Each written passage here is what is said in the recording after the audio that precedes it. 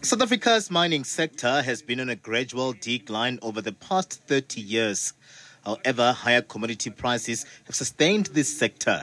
Mineral Resources and Energy Minister Gwede Mantashe says amid all of this, the industry has proven to be the savior of the country's fiscus and must be protected.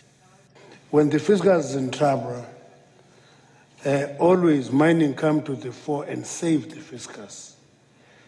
Quite clear and glaring during the COVID-19, when everybody else said everything is collapsing.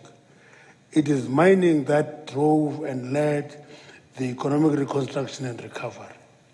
In the February budget speech, National Treasury announced that its revenue will exceed non-interest revenue for the first time since 2009 as surging commodity prices lifted revenue. But the current picture is not good for both this sector and the fiscus due to the lower profits. The minister has called on the mining companies to protect jobs as the country continues to navigate difficult economic times. Some of the companies at the Joburg Indaba have already started with the Section 189 consultations on retrenchments. Our country is going through a difficult period with the rising cost of living, which aggravate poverty, unemployment, inequality. It is therefore expected that the mining industry will continue saving the fiscus and create the much-needed jobs. And I want to encourage the industry to be reluctant to take decisions to retrench workers easily during a difficult period.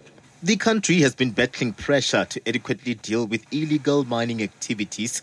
Mantashe says this act is a war on the economy and the integrity of the mining sector.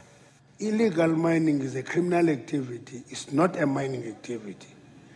And therefore, if there are people who are in illegal mining, I'm not their minister.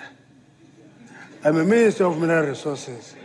Though their minister is Begitele,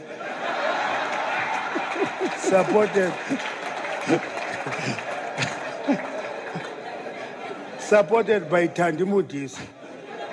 Now, at government level, we've accepted that. This is a war on the economy, and it must be attacked as such by the security cluster. So, we must work with the industry to make that a reality.